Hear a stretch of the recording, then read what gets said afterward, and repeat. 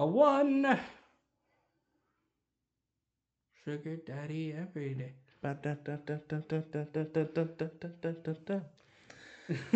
Shout out to Foozly. Foozly, you're killing it. Yeah. April Foos is her character's name, and she's fucking hilarious. April, that's like on level with like Grognak, attorney at law. Yeah, that's her name is April Foos. Because there's a bunch of weird character names like that, and I love them all, honestly. Sorry. You all right there, bud? Yeah, just I went to clear my throat and it was louder than I thought, and you were like mid sentence on that. I'm so sorry. Because there's God, why can't I remember any of them up to me? Anyway, hey everybody, welcome to Two Guys in a Shed. As always, I am your host, Dom.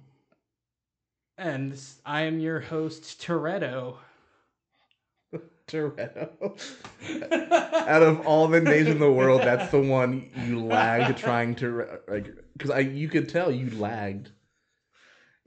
Because I wanted to also, at first I was like, and I am also Dom. But then in my head I was like, wait a minute, I should be a different name. You should have went Dahmer, so we're Dom and Dahmer. No, because Toretto isn't Dominic Toretto from Fast and Furious. No. It was just a weird name you grabbed. I don't know who that is. No, Dominic Toretto. He's the guy. I think it was Vin Diesel played him. Remember This is family. This is family. Yeah, fucking Dominic Toretto. That. Anyway, as always, I am your host Jordan, and I am Don Toretto. Oh my fucking god, Ethan! And you're listening to Two Guys in a Shed, brought to you by Jordan and the literal IRL Dom Toretto. Yep. As you can tell, we're going a little bit crazy in the shed. This is gonna devolve into every single episode. I do not say my name anymore. It's gonna be like you know how like the dungeon dudes, every episode it's like their name with like a different like like Monty Vicious Mockery. Yeah, that's just gonna be me every time with just a random name. Yeah. And I'm Suve. And I am Jordan Suvide Sullivan. Oh, you dropped the last name.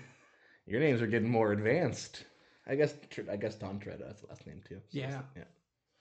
All right. So this week we're gonna be talking about how we go about world building, and the way we're gonna do that is we're just gonna freestyle, start building a world. It's gonna snowing outside. Huh? It's snowing outside.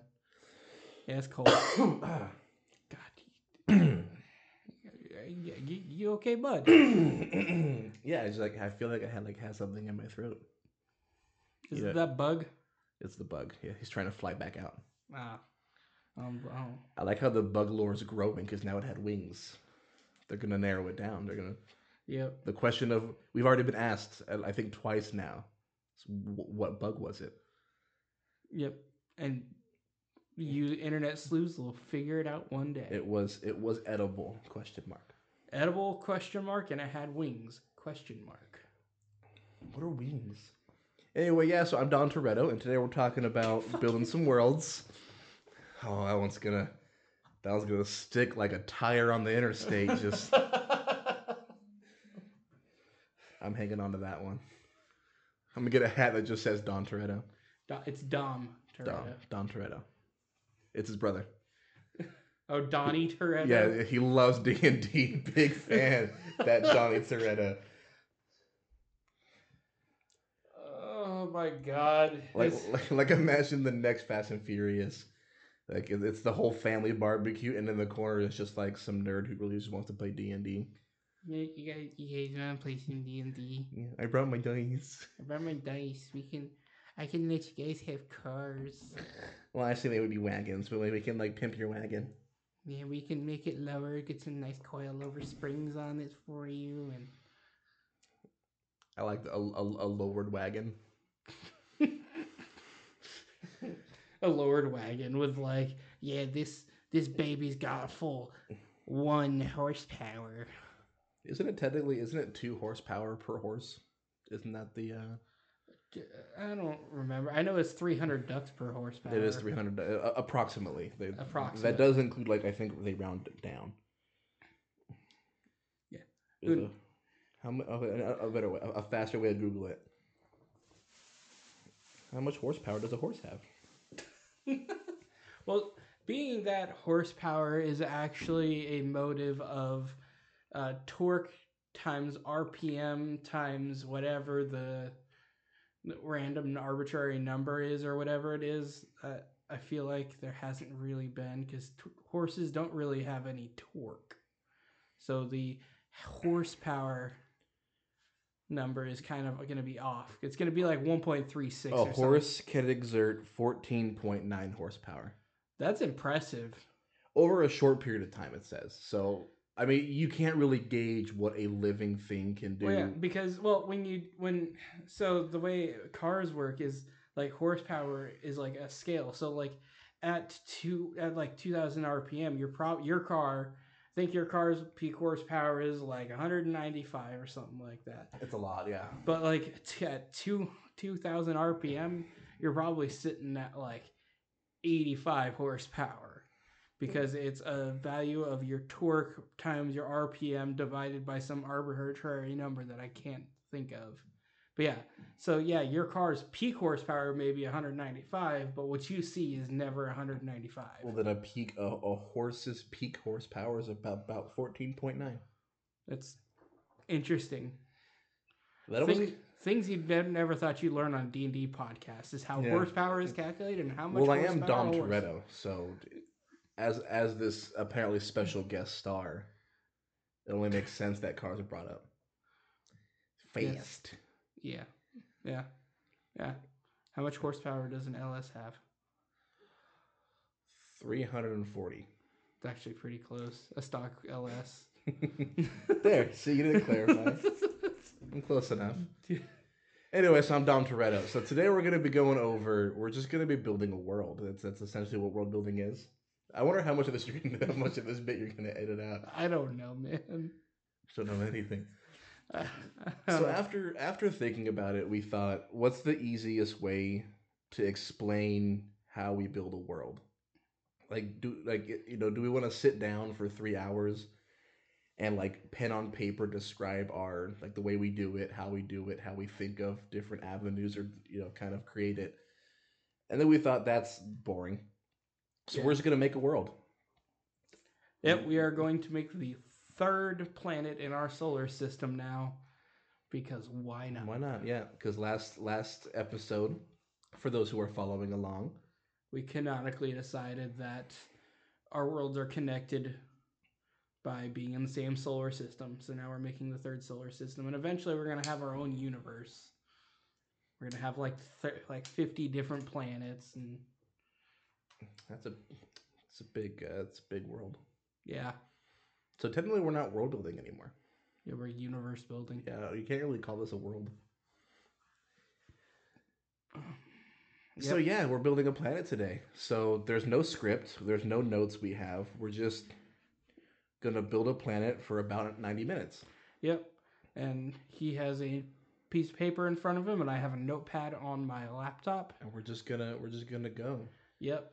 So comment down below what you want to see in this world. Yeah, what kind of stuff? You plethora of followers. Yeah, give us dumb ideas to make us do random things. Because honestly, that's the most fun we have, is when we come up with a dumb idea and just have to run with it. And then it begins. Yeah. We made a whole legendary armor set based off of that. Yeah. Well, we have a bunch of ideas. We have that idea about the those weird wild magic sorcerers where they were created by by their blood transfusion. That all started because one day I messaged you at 10 o'clock at night. And I was like, what would happen? Can a sorcerer donate blood? Yeah. And that's how that started. But then how much blood, what's the percentage? 51, 100? Probably not 100. Yeah, probably not. Probably 70, like a majority. But then are we arguing that there's different power levels? So if a normal wizard or normal sorcerer who maybe has 80%, if he transfuses 20% more, is he stronger now? Maybe that can be the overarching story concept for this world. Is there some guy who's experimenting with that shit? Mm. I was thinking a very watery world. A very watery world. Just and not like the entire world's underwater. Just it's more islands and not like you know how our worlds are kind of all these big continents together. Yeah, maybe we could have a very like, islands, and then we could also have it to be, like not like Atlantis, but like those like floating cities. Like we could have like dispersed floating cities in the middle of deep water because that's And where they like serve as like the ports. yeah, they serve as like the ports, and that's where also like they do a lot of like deep water fishing and surveillance and That means they'd have to be pretty high tech. So artificers, colleges would be prevalent. yeah, artificers and colleges, and I imagine it's probably going to be a very magic heavy world. It would need to be magic heavy or super steampunk or a lot of magic with a little steampunk. That's how I do it. Like if you Yeah. remember, Yeah, I get where you're going. like a nuclear reactor, but instead of uranium, it's just like a magic crystal. I mean, I like the idea of like a steampunk world that's utilizing magic as a fuel source. So similar to the idea that Tristan had with his world, where like we have these crystals that are creating the barriers. Maybe these crystals are utilized in a way to where they're creating these like permanently floating cities that are easily sustainable. Creating you know even weather patterns, because over the water weather patterns can get a little all over the place. Because I'm thinking like these. I mean, I guess they are just continents. These continents. I'm thinking they would be like months apart sailing. Like I'm thinking See, very. Well, so here's what I'm thinking. I'm thinking several very isolated continents. So they're still big enough to have a kingdom, to be self-sustaining. mm-hmm. But the only way they can really communicate, trade, or anything is through these kind of independent ports that are ran by maybe like a university. Maybe they're all city states. Maybe the water itself is their domain. Because then we have a really cool thing to play with, like politics. I feel like we should do similar to like what the world goes, to where you go out into the middle of the ocean, like a mile off coast. I can't remember what the exact like number for like coastal, U.S. I think waters, each one's different. but we could have it to where off of these islands or off these patterns of islands, you go 2-3 miles and then you are in international waters where it is anybody's game. But there are certain areas where there are ports, so Yeah, it could be a the city very states. yeah. So the city states could have part of what's going on there, and um, yeah, or they could have some kind of control, but there could also be a very like pirate heavy thing going on to where, because it's open waters, it's all lawless waters. And you could have the idea of, if your flag is flying on this boat, that boat is your property, or that your land, but you're in international waters, so anything can happen. You're not really protected. I like it. How many continents should there be? Thinking 5. That's what I was thinking. It was around 5. One kind of to the north, it's colder. One kind of to the south, also colder. And then just kind of 3. Like I'm thinking like Antarctica, kind of, Central America. Like if you're looking at our world, where would they be placed? Yeah. So like I'm thinking one in like Antarctica, one kind of where like Central America is, Mm-hmm. Russia, kind of one down in Australia, and then one almost around Africa. Yeah. Yeah, I think that would be an interesting dichotomy, and that gives plenty of space. And I think what for like the northern like frozen wastes, that one could be like the waters are frozen around those islands, so they can travel from island to island by like sled. I like it. And nobody really lives on the water, but they can travel the waters very easily with via sleds and all that. And honestly, even though D&D is not super set up for it because the characters don't start off with equipment to handle cold weather, I think starting our campaign in that cold weather area would kind of be interesting because I don't think either of us have ever done something like that where it's like you're in a cold area. Yeah, they've never started there. I've had them have to like I think they had to go get a poisonous plant from like a nearby mountain peak, Mm-hmm. and it was super cold. So they all had to purchase like cold weather gear. Yeah, I've had to do like we did cold weather gear, but I've never started it off to where like, hey, you guys might want to like have cold weather gear on your character sheet. Like, I'll let you guys pick that out. Maybe do it to where they get gold and they have to spend it. They don't get starting here; they get to pick and choose. That's also something we've never done. Make you guys roll for gold. Yeah, roll for gold and then give them an actual like printed sheet of stuff to buy. Yeah, and that gives their characters a little more customization. Yeah, it lets them be a little different. It gives us a little more control. Yeah, yeah, that would make it to where like as long as we preface, hey, it's cold where you're gonna be at. Maybe they'll Or think. they'll ignore it and die of hypothermia. Yeah. So let's focus on that cold area just because that sounds like fun. Um. So what would be the capital city? Would we keep the capital city like at the edge of the ice? I don't even know if it would have a capital city. I mean, living in a cold area, that would be almost like everybody would have to be just self-sustaining. Well, I feel like not like everybody would have to be self-sustaining, but I feel like there would be like a larger city near like a port or something where things travel through to get to the other continents. So I'm kind of picturing it like several islands that are kind of larger, but then all the water's frozen around it. So like you cross ice To get to them. to get to all these different little islands. Yeah. And I mean, it essentially makes one massive continent. Yeah, but there's a lot of barren area between there. Yeah, it could be days in between some of the various. Yeah, so they would have to be self-sustaining, but like in terms of world economy, they would have to have some kind of ability to trade with the other continents.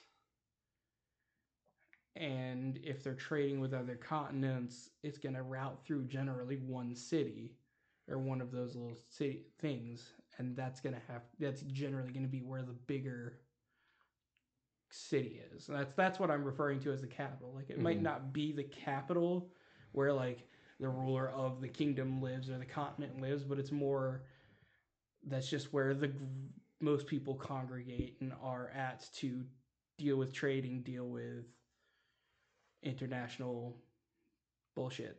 Yeah, so I'm thinking the north, that northern area. I'm picturing it much more tribal.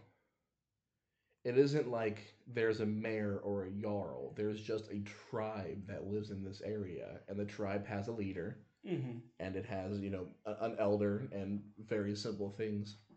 But I'm thinking like it's kind of a very rugged area. So I'm picturing it to where they're too busy to worry about who's the boss. They don't care. Okay. They care about putting food on the table, making enough firewood ready for the winter storms. Like I'm thinking it to be a very rugged area. Well, it wouldn't be really firewood in that case, because if it's cold enough to keep like lakes frozen over time, there's not really going to be a lot of trees growing. Like there'll be trees growing, but it'll be like very sparse, and they grow real slow.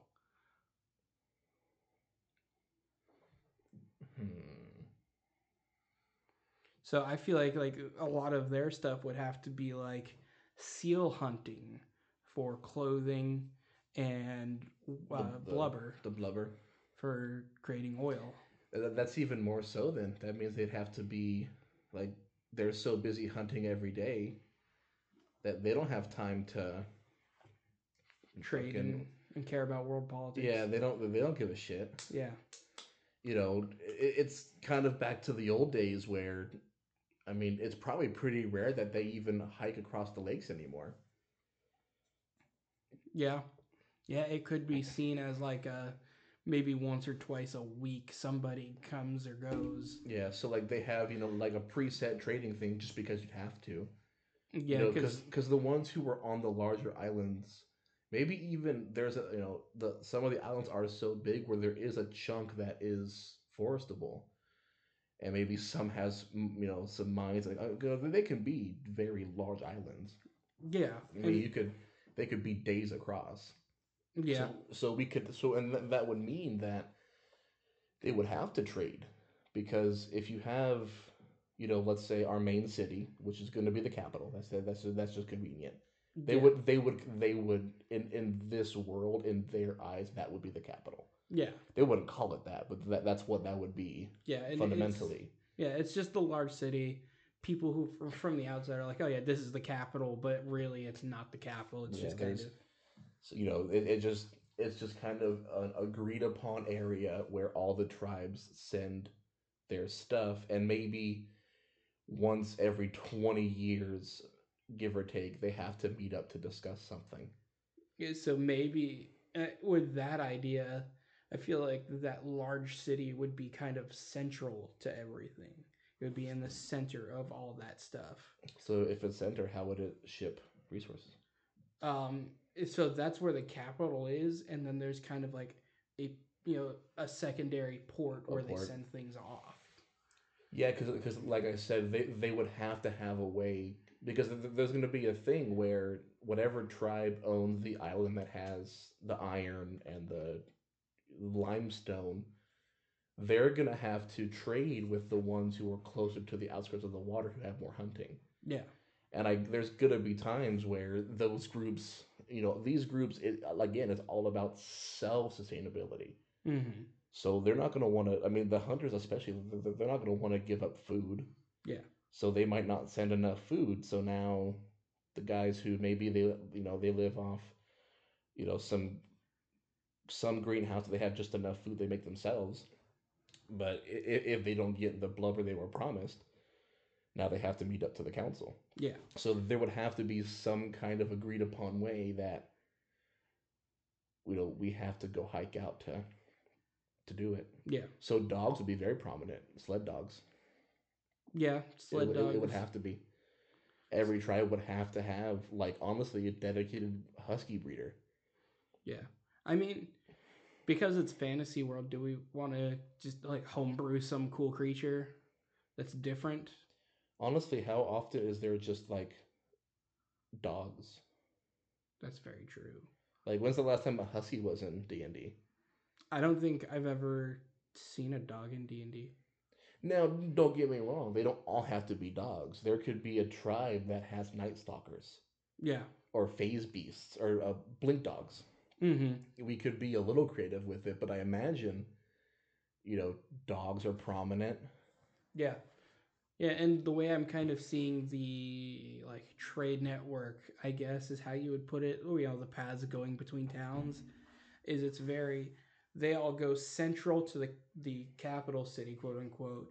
And then there's also one road that goes down to like a secondary port town that was created Yeah. after because I see like these tribes were kind of not separate but kind of like isolated from the rest of the world for a long time. Oh, generations. Yeah, for generations, and they were all just congregating in this capital, and then all of a sudden one day this weird guy from a foreign place showed up and was like, hey, we want to trade with you guys. And he brought charcoal, Yeah, uh, and maybe that's where like now, oil. yeah, and maybe that's where a lot of their like why they want to trade foreign comes from.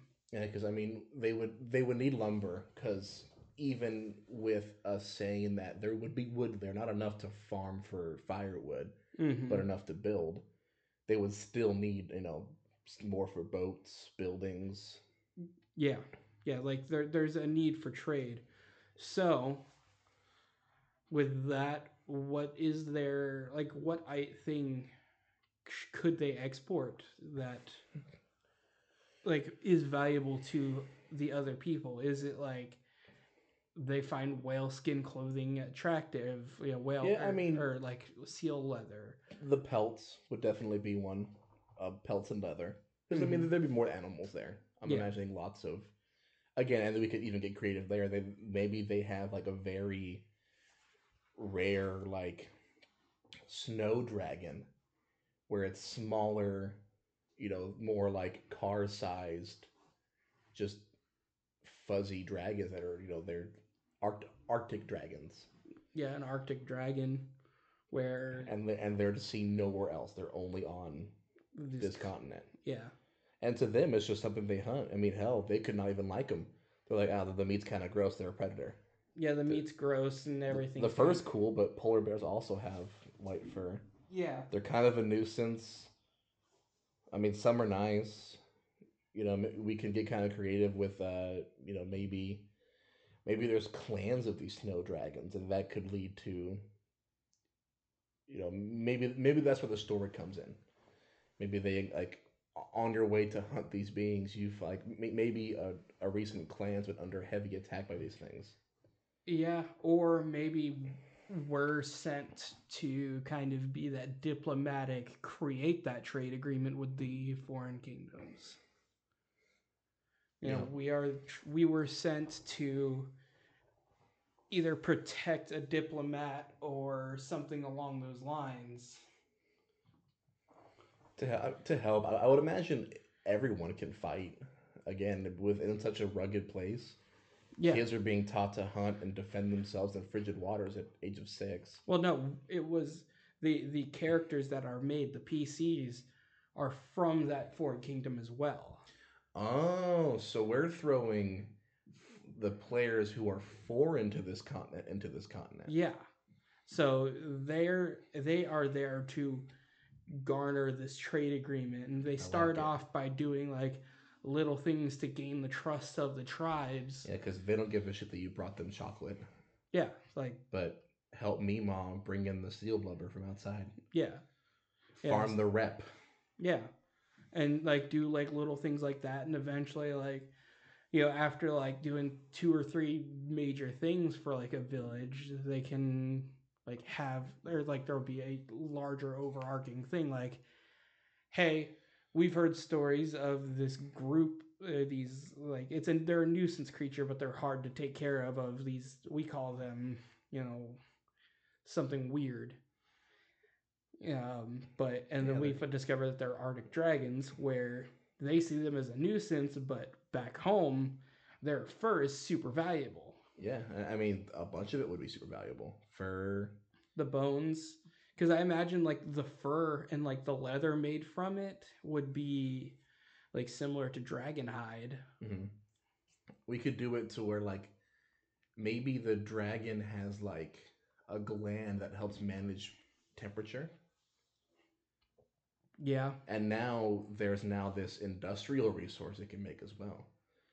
Yeah, that could probably be like the gland, or maybe like the gland produces this chemical that like almost does like what liquid nitrogen does.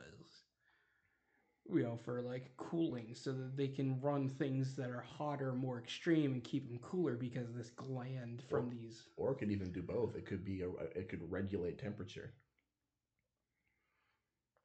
Yeah, it could overall regulate temperature, but I like the idea of it's like it just acts like liquid nitrogen, to where we have like liquid nitrogen cooling in this system that needs to stay. And it's easy to make it not cool, and isn't to not warm up. Yeah, I like it. What would be cool is to find a way to trap them on this continent, mm-hmm. where they can't just like get back on the boat and leave. Like they get dropped off, they go to the capital where they get kind of brushed off. It's like, you know what, you want to trade with us? Go. You want to earn our respect? Maybe it's a thing of the boat, you get dropped off, and the boat Boat's not says, back for. yeah, and the boat says, we can't come back for another month or 2 months because And the then maybe way, stuff happens and it's gonna take longer. yeah, like maybe they can't come back for another month because the boat routes that the route they took on the boat is going to be frozen for the next 3 months, so they can't redock. And then you get told that while the boat was on its way to come get you, the local city state port decided to change their regulations, and now there's a political issue with your kingdom and the trade route. Mm-hmm. So now as the DM, we can just use that to drag along however long we want to keep you there. Yeah, and that could make it to where they spend all this time like trying to figure out ways to get off the island, or they're like embracing it. They embrace it and kind of get to know the people, and then. So I'm thinking our party lands at the port, and they were not told what to expect.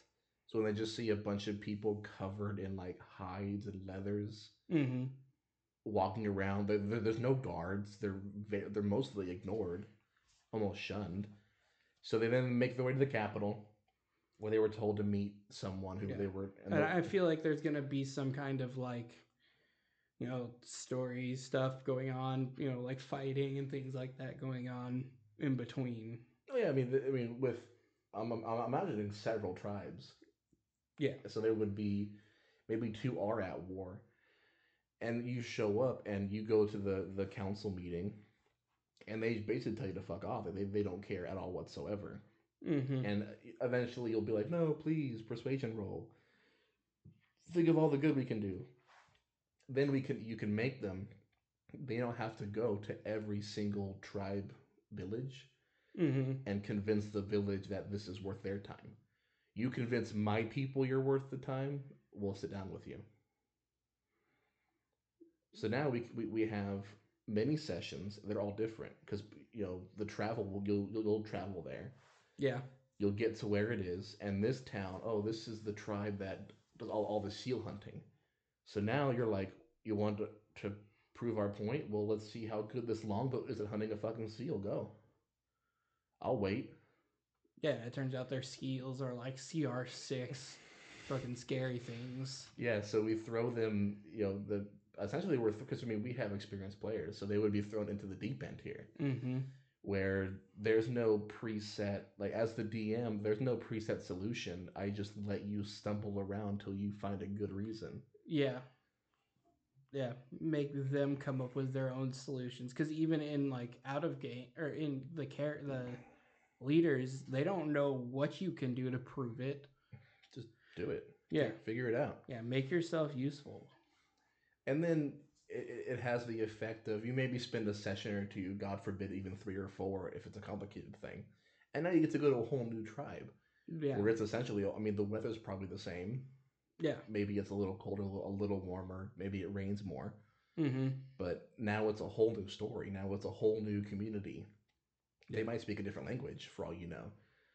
So it would give us this cool bit to where it's not just the same thing in the same area. Yeah. It's these little adventures that are each time. So each town could be its own little adventure. Okay. So let's start building out the actual, like the capital, and then the 7 or 8 tribes or whatever. Like let's start building those out, kind of fleshing those, so that we can kind of get like figure out where to go with things. Yep. So I'm thinking the map. It's going to be it's a circular island, just because it is near the border. I mean, hell, maybe the capital on this planet is actually on the North Pole. So I'm picturing it like if you look straight down the planet, you see this. I mean, it's a little more oval, but kind of circular, just smack there at the top. Mm-hmm. And for map building purposes, we could drop it to where the very northern point of the island's the North Pole. Mm-hmm. But I'm imagining it a little stretched out, so kind of like how we see Antarctica on our maps. A little bit, and then again, like we said, the middle would have to be some kind of main city. Mm-hmm. Yes, some kind of central area, and then we would have probably the southernmost point of this continent is the main port, which would be the path of least resistance from the capital to the coast. Yes. It would follow the least, that way the easiest trading. Maybe even some kind of primitive transport system. Maybe that's where we have the special beasts that do the transport. Beasts that can haul just an outlandish amount of weight. Yeah. And attached to them are these massive sleds so they can haul thousands of pounds. Yeah, sleds that are the size of houses almost. Yeah, it's just a giant sled just filled with supplies. Mm-hmm. Almost like a cargo ship of today. But it's just these giant sleds pulled by this massive beast that can handle this. I'm kind of picturing like what was that thing in Star Wars where he cut the belly open? That's exactly where I was thinking too. I was thinking kind of like that, a little fatter and more polar bear-y. I was thinking something pretty large too. Maybe something around the size of a car. Oh, I'm thinking like a lot bigger. Like think a large polar bear times it by 3 and make it fatter. And then add horns, claws. So you're thinking almost like mammoth. Yeah, but it's a large, very aggressive polar bear. Like it has horns, talons, claws. Its fur is darkened with blood from the countless things it's eaten. I was thinking some kind of like, a carnivorous like mix between a giraffe and a mammoth. Something that like sits up high so that it can see a long distance, and is also it's a carnivore because that's the only thing it really is going to survive out there. And I'm picturing, imagine like you're level, we do 2 or 3 off the boat, and one of the first things you see is this massive beast who does not recognize you. It might even like lunge at you, and like it's like a handler stops it. Mm-hmm. And we describe how its fur is literally stained with blood of its prey. Just whatever array that you assume, it leaves cut marks in the ice as it walks. Yeah, and then you get described a sled the size of a house where a bunch of men are unloading these items onto a boat. Yeah, it looks like I'm picturing like several hundred square feet of just kind of flat sled with a bunch of just poles and then a second sled. And they just have like just rope nets hanging off the sides. So then they just fill it up, fill the top off. It's all roped and tied down, and then whoosh, off you go. Yeah, that could be that'd be cool. A cool visual too. It's just this giant. Just honestly, it's too unique to describe this giant hulking beast that like walks on all fours. Mm-hmm. With tusks and claws and talons, and it just looks terrifying. And yet it's hauling 1,200 square feet of raw resources, and it's just out for a walk. It doesn't even seem to be straining against it. And now the question is, holy shit, these dudes can tame these things? Yeah, like what else do they have? Can we get these things where we live? Like in their heads they're like, can you imagine like what if we had these to protect our kingdoms? Yeah, I think it would be interesting because if the party knows they're here to make a trade deal, they might make characters that are kind of about that. Mm-hmm. So that's the only info they get. So they show up thinking they're here to establish a trade, and it's these tribes. And I'm imagining each tribe has something that to them is so simple. Like to them, the guy doesn't think about driving the supplies. Maybe the tribe closest to the Arctic dragons, they all have plumbing. All their little cabins have running hot water because they have like a geothermal vent near them. A geothermal vent, and like between the vent and they've used the like supplies from the dragons to manage temperature and you can use it to create pressure. To them it's just resources they've had, but to the outside world it's baffling. Yeah. Because I don't want them to just be dumb tribals. Yeah. But I want to tell the party you're there to trade with some tribes. You are a luxurious kingdom. Your king has sent you to establish a trade route with some northern tribes. Yeah, like they say it tribes, but it's like, small town Ohio where you're the idiot. What do you mean you don't know how to ride a Quenya? It's Then fucking walk, I guess, dumbass. yeah, where and they like come up with these ingenious ideas to fix simple things or fix complex things. Where I want them all to drink a very powerful alcohol. Like, I don't want to call it fire water, but I'm imagining like to them it's like literal fire water. Like, it's moonshine that warms your body. I mean, that would be brandy, yeah. I guess, yeah, but it's just is like 180 proof. It just melts things. And all these people just, when they're at work, they open their little mammoth tusk thermos. Yeah. Okay. And that could be another thing that becomes like a trade good because it becomes super popular with nobles who are like, oh yes, I drink only the drinks of true men. and they find out it's like fermented in seal bladders or something ridiculous. Yeah, it's like you don't want to know how this is made, man. Just drink it if you want to drink it. It's pumped through Arctic dragon carcasses. No, see, I don't want them to be already killing the Arctic dragons because there's no point. They don't see killing the Arctic dragons as there being a reason. Well, they would be killed whenever they're a nuisance, when they're like hunting livestock. Yeah. Yeah, so whenever they become a nuisance, you kill them, but it's not something they go out of their way to. So they would know some of these things. They would know that, hey, oh yeah, these Arctic dragons, they don't decompose, so we use them to ferment fire brandy. I like that. I like fire brandy. And they're like, why is it called brandy? And be like, well, who do you think tried it? Yeah, the old tribal leader Brandy. Yeah, Brandy made it. It was kind of gross, but it was pretty good. Yeah, like it kept us warm. Yeah, that would be a big export. Mm-hmm. Like, I'm thinking it could be so well liked that like a barrel is several hundred gold. Yeah, but these people just make it. Like they warm it up over a campfire and they just toss it into the. Like when they toss that coffee mug to get back to work, they just threw like 11 gold pieces worth of just the finest fire brandy. But these guys are just like, whatever. Like, yeah, I drink it every day. Yeah. Do you want my thermos? I'm okay.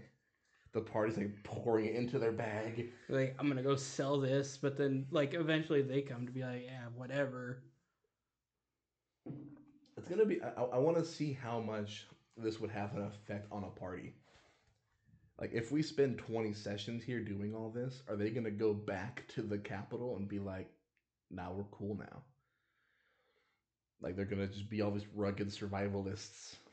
Yeah, yeah, that would be an interesting dichotomy of like how they react to going back to the capital after 3 months, because it's like when a country guy or like a small town farmer goes to a huge city for like New York City for the first time. It's like sensory overload. Like they could, because this is going to be such a pivotal moment at the very beginning. They're all going to make these very intricate characters. Mm-hmm. And then for all we know, before we even get to like the main story, they could be entirely different characters. Yeah. Because we're putting them through such a honestly daunting bit. Like, this is not going to be an easy thing. Yeah. They could die traveling to the next town. It's a very challenging existence. Yeah. Obviously, in terms of gameplay, it's super easy to just travel is safe between these tribes. Yeah, but like it is known that, hey, this is a very scary place. We are sending you guys because we know you can do it. And you're expendable, but you can do it, yes. Yes. Try to find out what happened to the last ones. Yeah, don't just ignore what happened. Yeah, just don't drink the, and then they get cut out. Yeah. Like the door closes and they don't get to hear what the king says. All right. So the first the port town. So that's a big question: is do the villages or the tribes have names? Why? Huh? Why? There's two towns. One's a boat town, and one's just the town. Like I imagine it's the same as like, oh, we're going into town tomorrow. Okay. So for note keeping as the DM, how would we go about like notating that as like, so we have the main town and port town.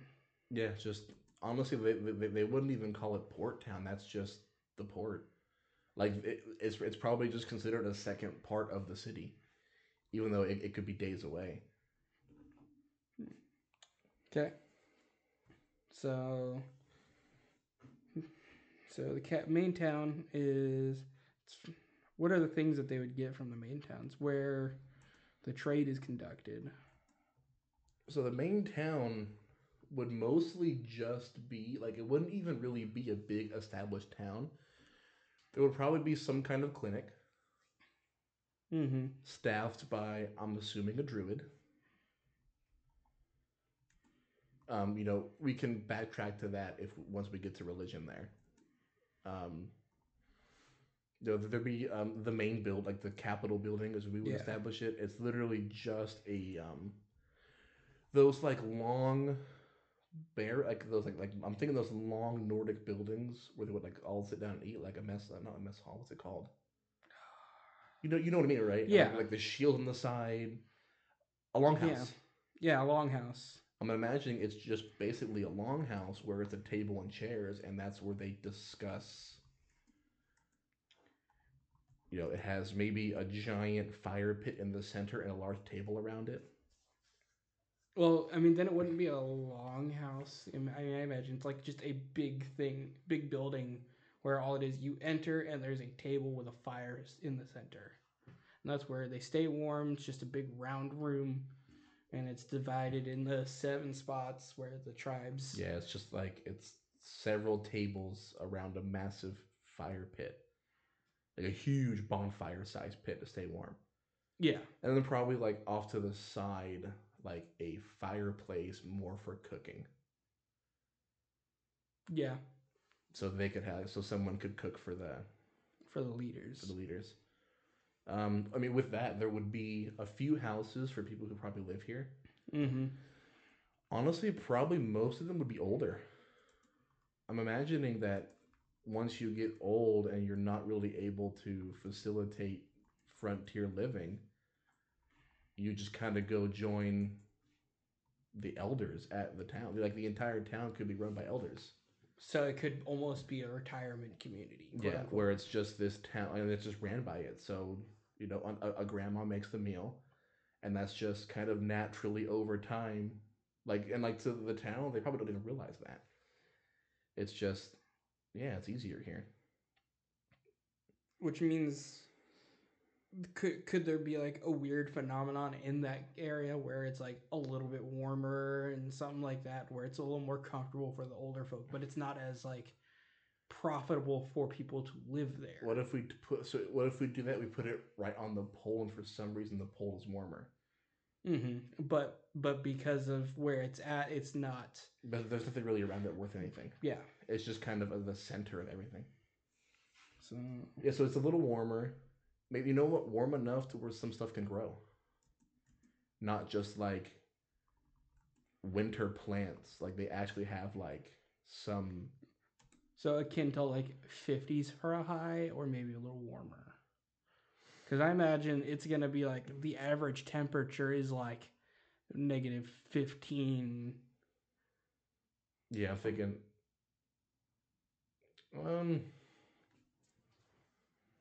Yeah, I think -15 is a pretty good. I mean that's just ballpark. And then during the winter, they have these freak winter storms that could drop up to like -40. That's why most of the year is spent preparing for their winter. Maybe it's their summer. These summer storms, as all the air around them heats up, it causes these freak reactions. So when the party shows up in spring, they think they're good to go. Yeah, because that's how the outside world Yeah. sees it. So we're leaving in the summer. That's fine. That's easy. And when they show up, they're like, you don't leave in 3 months.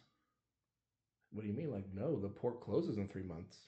Yeah, you guys might want to prepare. Honestly, you guys don't should. look. You have blubber, right? No. Oh. Well, and the guy just walks off. that's Yeah. That's not his problem. So we got the main town. It's warmer there because magic. Because magic. Yeah. Because no one knows. Yeah. And like there's a to pause for a good DM tip is if someone looks at you and says, "Well, how is it that way?" I don't know. No one knows. It's a phenomena. Like no one understands. If you want to figure it out, you can start. Yeah, but I mean, there's been generations of people. They don't care why. Yeah. It just is. It's warmer. It could be geothermal vents. It could be maybe because the magnetic field is centered here. It tends to heat up more. You know, there really could be a bunch of ways. Yeah, but sometimes science doesn't understand, especially when you throw magic into it. Mm-hmm. Yeah. So fuck those people who were like, "Well, how's it work? If you can't explain it, then it's dumb." Like, no. Magic. Yeah, magic. Magic. All right. So we got the port town that directly connects to the main city. One straight shot. There's no other. Yeah. And then they go to the capital, and then they have to go around to each village. Yeah, because they would show up. They would be told to speak to some kind of elder. Maybe this elder was there when the first contact was made. Mm-hmm. So the elder's the only one they know. So they were sent to the elder, Tim. Names to be. Yeah, so they show up to Tim, and Tim's like, "Oh, of course, I'd be happy to let me go speak to them," because everyone respects the elders. Yeah. So the elder walks in, and they're the group's brought in, and they're just like we said, it's like, why would we don't care? What do we have to gain? Yeah. And I guarantee you the party will save money. Yeah. Guarantee it. Every time. They will be like, "Oh, you get dollar bills, y'all." Yeah, what good is money to us up here? Like gold, and like they hold like gold rings and like a necklace. They're like, why? I can only wear so much. Yeah, kind of gets in the way. The gold necklaces tend to cut into the like. Why would I? Yeah, waste my time with like gold rings. Gold stays cold long. Yeah. It just makes us get cold. I mean, we have gold plates for cooking. We have. Oh yeah, we do have that ice box made of gold and crystals. Yeah. But, so what do we? So the party would then have to, with these kind of clues we've established them, is be like, well, we can offer you long-term heating without constant resource usage. And now they're gonna go, really? Yeah. No more having to refill the oil lamps every day. Yeah, but that means like the players are gonna have to figure out, like, before they even know about the Arctic dragons, how are they gonna do that? Mm-hmm. Yeah. So, and that's what kind of will be like. So let's say even I would say in this situation, I would have this as the DM. It breaks off into two options. Option one is they tank the conversation, and they're pretty much told to shove it. And maybe one of the older leaders speaks up and says, if you go to my town and convince my people that you're worth this time, I'll talk to you. And that kind of inspires the rest to kind of agree. They're like, you know what? Yeah. If you can convince my town, convince mine too. You know what? Make that a third. Mm-hmm. If these creatures can go to our town, survive, and convince the people that this is in our benefit, then we will listen. Yes. But so that gives them two missions of Well, now they got to go around and convince the people they're worth the time, while finding out. and while finding a reason why they should make these trade agreements. You know what? I think the party would have a sending stone to talk to whoever has sent this mission. Yeah, and Because, I feel like we'd have in this. Sorry, go ahead. and I feel like we'd have to go because we use sending stones as kind of like a cell phone where they can just talk back and forth, and I feel like we'd have to limit the sending stone's abilities. I would say that It's either a sending stone. it's like a voicemail. Yeah, either a sending stone or maybe like an every other day check-in. Somebody casts sending to them. I like that. They choose. Yeah. So every other day, the people in charge of your group sends a message to the group, and the group has to reply. I like it. So then, let's say they do convince the group of tribal leaders that, hey, you know, this is, maybe these guys are right. Maybe they have maybe they're smart and they pretty quickly establish a need. Then, now they get the mission of like. See, and the problem I'm seeing with, like, especially the heating thing is, okay, yeah, you teach the villagers how to harvest the Arctic dragons to create this, like, heat temperature control system. And now they're like, okay, well, we don't need you guys anymore. No, I'm thinking they can bring in like, hey, if you trade us these things, we can ship you drums of oil. To where now you just put, you have these drums somewhere in your tribe, and now heating is never a problem. You never have to worry. Never again do your people have to worry about what if we're out of oil during those winter months with the major storm when you can't walk outside. Yeah, oil. Yeah, so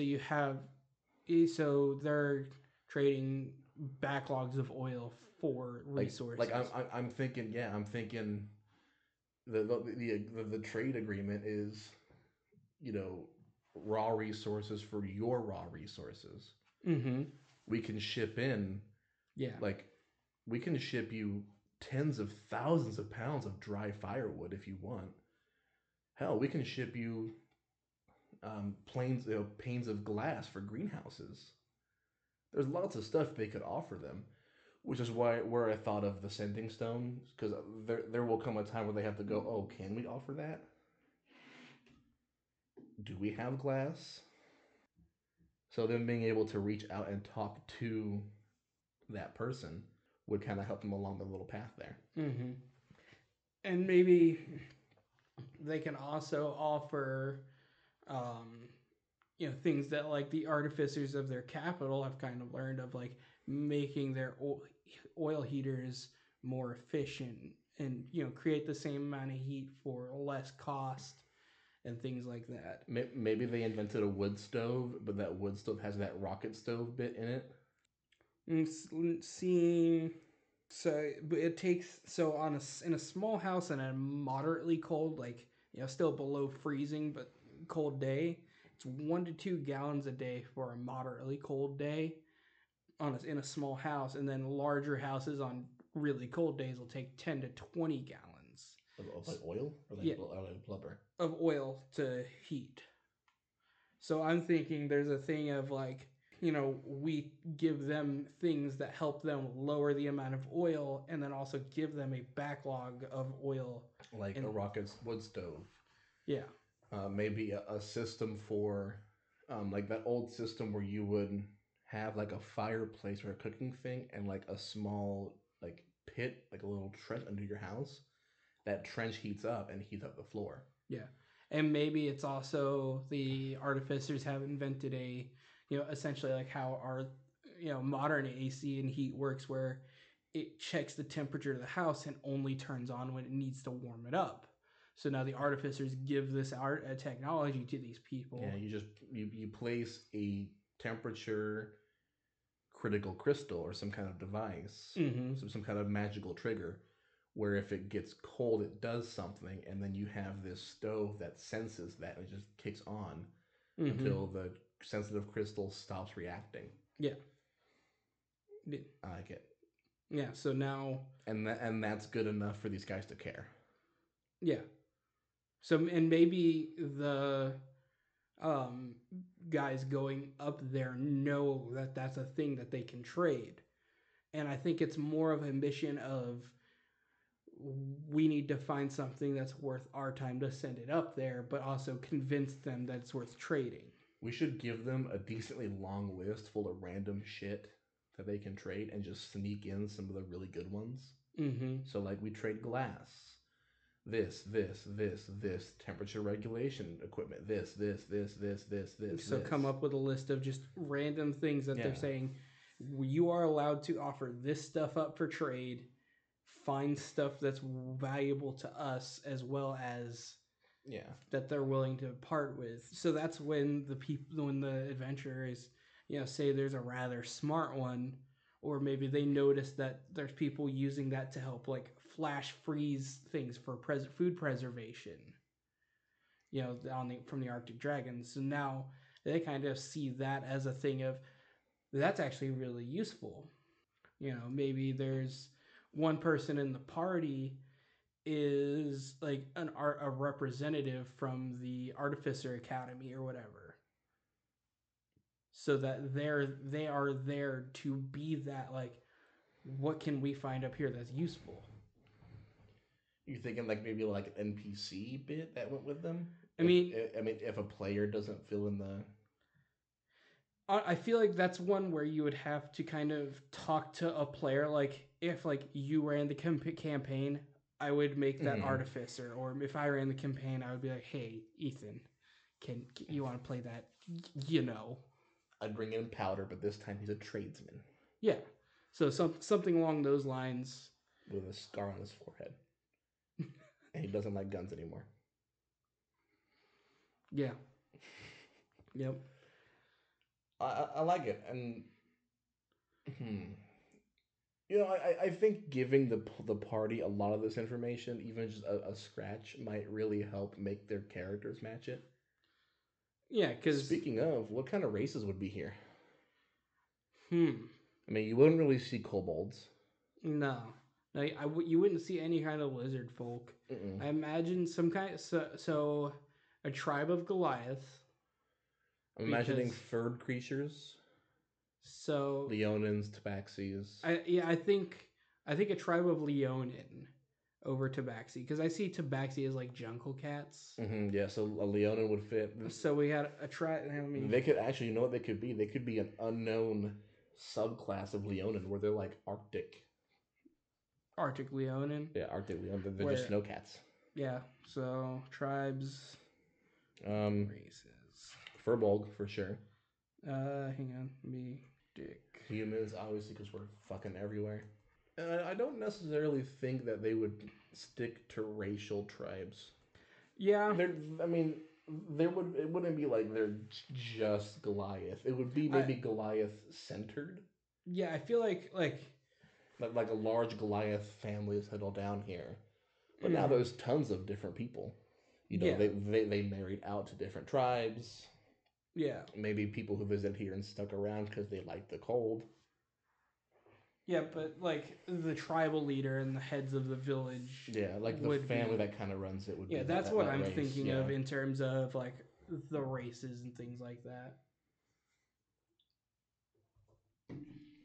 So how would they handle law? I imagine it would be almost like. I'm thinking old school. Like I'm thinking public shaming. Yeah, public shaming. Exile. And it'd be more of a thing of like, there's no set rules, but if you do something that actively harms the community. Yeah. Like, it's more of a like common sense. Like, I imagine it very eye for an eye. Like if you kill someone, you ain't going to jail. You ain't getting exiled. I don't think there is a jail. No. I think you do something bad enough, you get punished with extra labor or something along those lines. And you do something bad enough, it's exile. and you kill somebody, you get killed. Yeah, there's just. Ooh, now that means there's probably another tribe that does not trade with the rest, who are just exiles. The exiles know that if you ever get exiled, follow blah blah blah. There could be like an old trail. And I feel like it wouldn't be such a super well known thing because it would only be like the people that have the chance of like if you know when a person's like, yeah, you might get exiled, you know, this is where you go if this happens. Like they run across one of the people when they're hunting. The grandmas are like, well, my son fled. He was exiled. Yeah. Follow the red linens. Yeah. She kind of walks away in her little walrus bone cane. Yeah. And that would also create this interesting thing where like the players find out about this and they're like, I mean, what might be there? Like, what can we check out there? Or maybe this exiled group is getting into some like cult religion thing where they're starting to cause like a global warming event to where it's going to completely ruin these people. What if they unearthed a fire elemental that was trapped here? I think rather than a fire elemental, kind of like a primordial being of fire and lava, like fuego. Yeah, like a ancient beast who was laid to rest, and the energy that he kind of sucked in created this cold area. And that's the geothermal thing that one town has. Yeah. So that's why that spot's warm, but everywhere else is cold because all the energy. Because if you think about it, cold is not cold; it is the slowing down of atoms and material, making it feel cold. Mm-hmm. So the energy being absorbed from the area around it is what's creating the cold area, and then that one central area is warm because that's where all the energy is going for that primordial, which means that is dormant. Which means this group would have to destroy the town to free it. Yeah. So eventually, that's what they're plotting to do. They're working towards awakening this primordial, and that creates our overarching like BBEG type thing. But here's the thing: they're not even doing it for bad. They're doing it to warm the area up so they can return home. They think that if they get rid of this just crippling cold, that they'll be let back home. Yeah. They think if they allow this world to warm up, they'll be welcomed back as heroes. Yeah, if they warm this continent up, yeah. Yeah, because there's something wrongfully telling them in their heads, hey, this is what would help everybody. When in actuality, it's going to screw everything up. Yeah, it's going to just burn this entire continent to the ground. Yeah, and create this like cataclysmic event for the rest of the world. Neat. Just a wee bit cold. Yeah. I actually really like that overarching story idea. And it lets us avoid that trope of there's a BVEG that's just trying to screw. Yeah, it's like these guys don't know. I'll kill you all. Yeah, these guys don't know, and maybe they could even convince the party, hey, this will help. Oh, the party starts the cataclysm. Yeah. And now the whole campaign is the rest of the world is trying to prepare for all this fire and brimstone. Yeah, that the party started, and now the party's like, oh, we fucked up. Maybe we should fix this. Oh, but even better is, as a reward for freeing him, they get teleported to safety. So he's like, thank you. And you're now on a different continent. Like, back to where you came from. Yeah, and now you're like,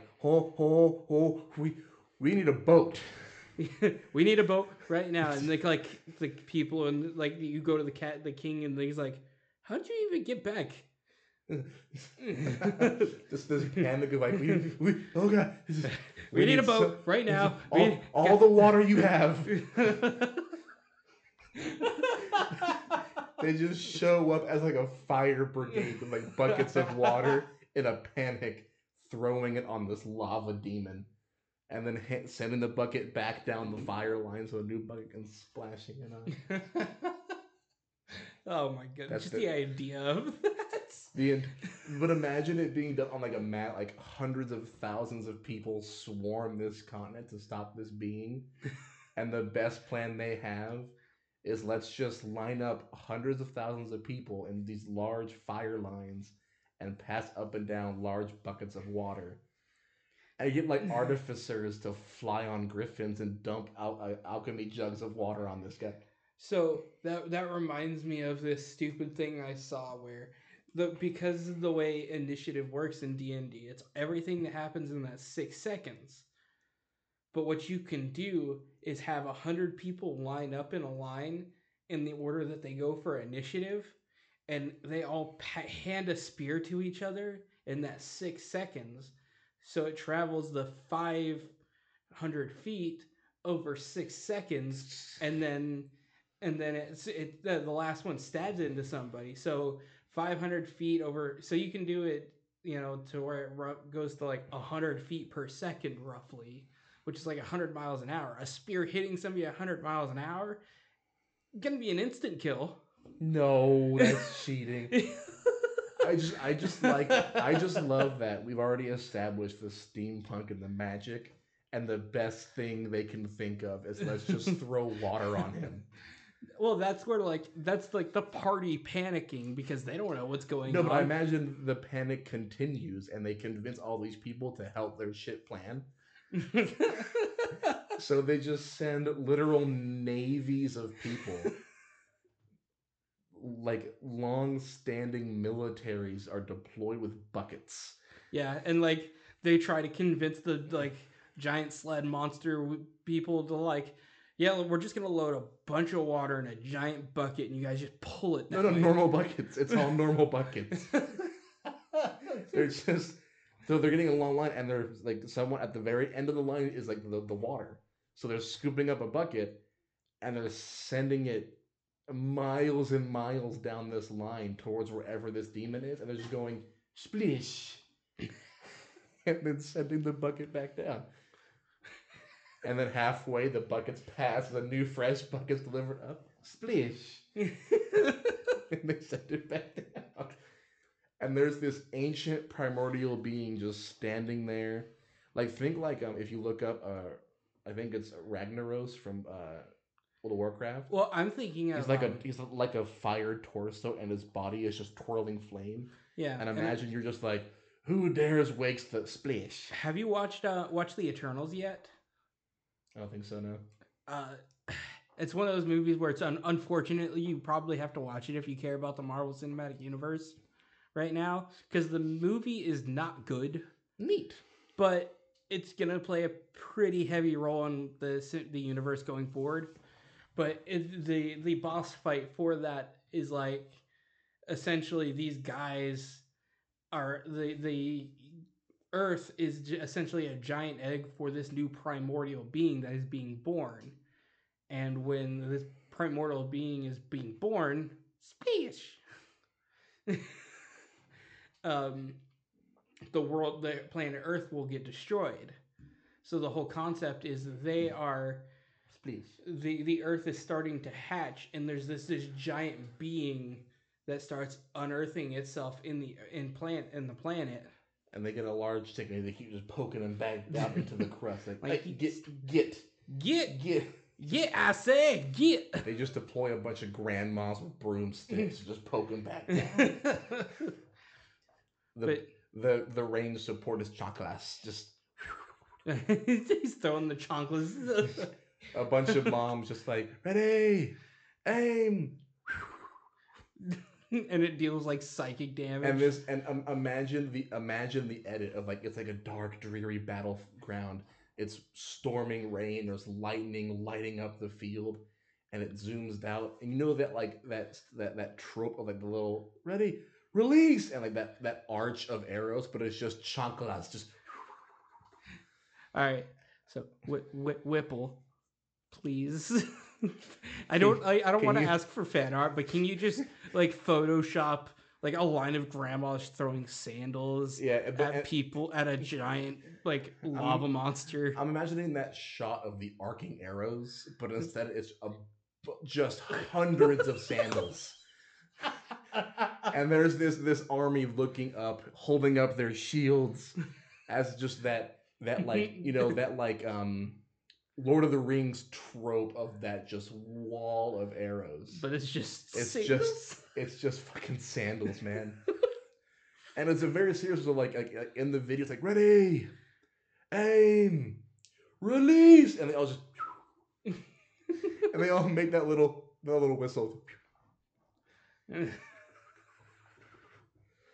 And maybe in the edit they spin, and they're spinning so fast they like catch fire like a shuttle re-entering orbit. So there's now this like rapidly just perpetual motion spinning chocolate just raining down. And you watch it like go through someone's shield and someone's full plate armor, and the soldier falls down. Like they still react like arrows. I feel like it's getting beyond Whipple. I think we just need to call Corridor Digital. Yeah, I think it's time we hire. You think Joe Cat's still looking for some animation work? No.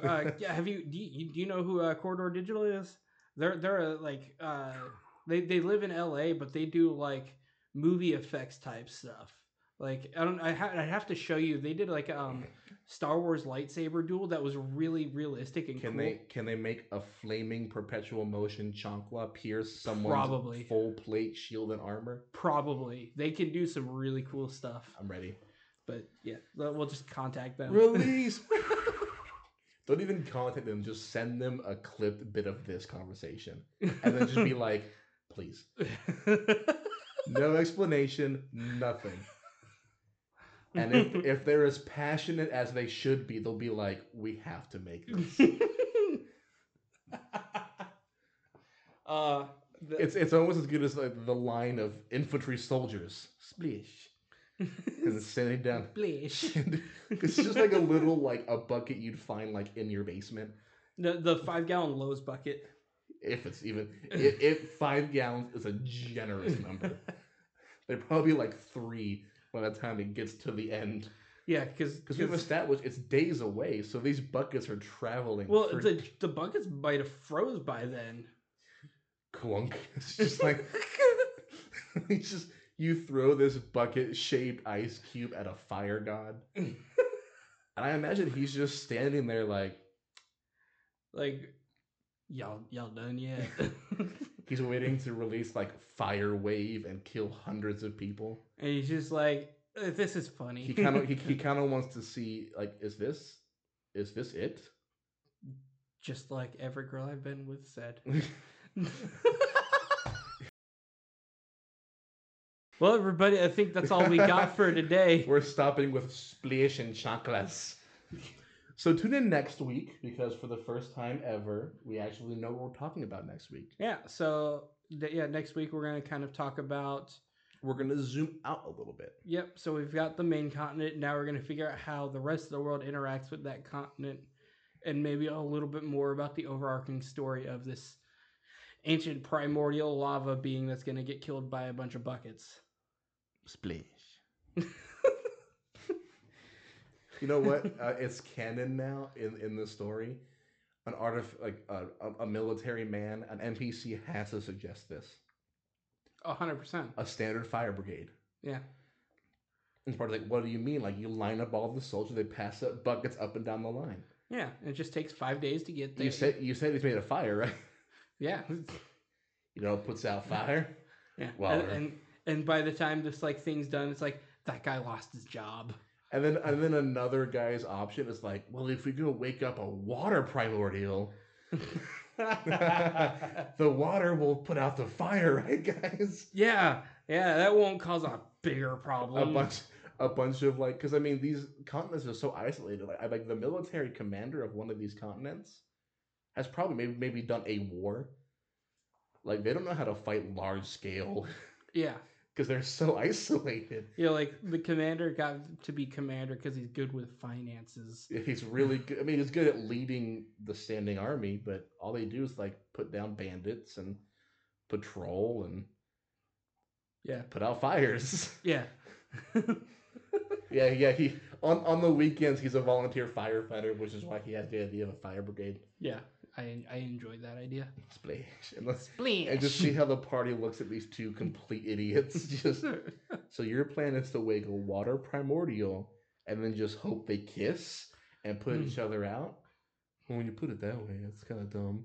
At least I'm not fucking splashing buckets on them. Hey, fuck you, Greg. And these two guys get a little. And that's how World War One starts. Yeah, Greg and Brett. They get fighting. I like it. Yeah, so that's it. We're okay. As always, I am your host, Jordan. And I'm Don Tribideau.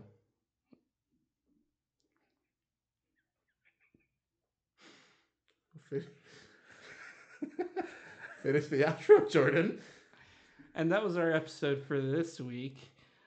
If you liked what you heard or you didn't and you want to complain about Don Tribideau's antics for this episode, you can comment on our YouTube channel or tweet at us. Yeah, our Tribidoo or Tribidon't, honestly, either way.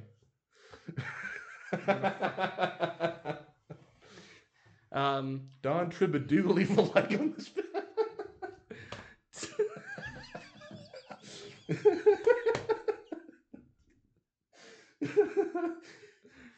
That is the dumbest thing I've said on this recording yet. If you want to talk to us on social media, we are on Twitter at Locked in a Shed, and at Instagram is at Locked in a Shed with underscores for spaces. Yep. I have a personal Twitter at JD Sky. Yeah, Triba, drop a follow on that one. Yeah, I post a lot. Yeah, not really. Otherwise, leave a like on our YouTube channel. Follow us on Spotify, please. Triba, hit that subscribe button. Can you subscribe on Spotify? You can follow podcasts. Triba, follow this podcast. Or Triba, don't. That's fine. Whatever you want to do. Bye.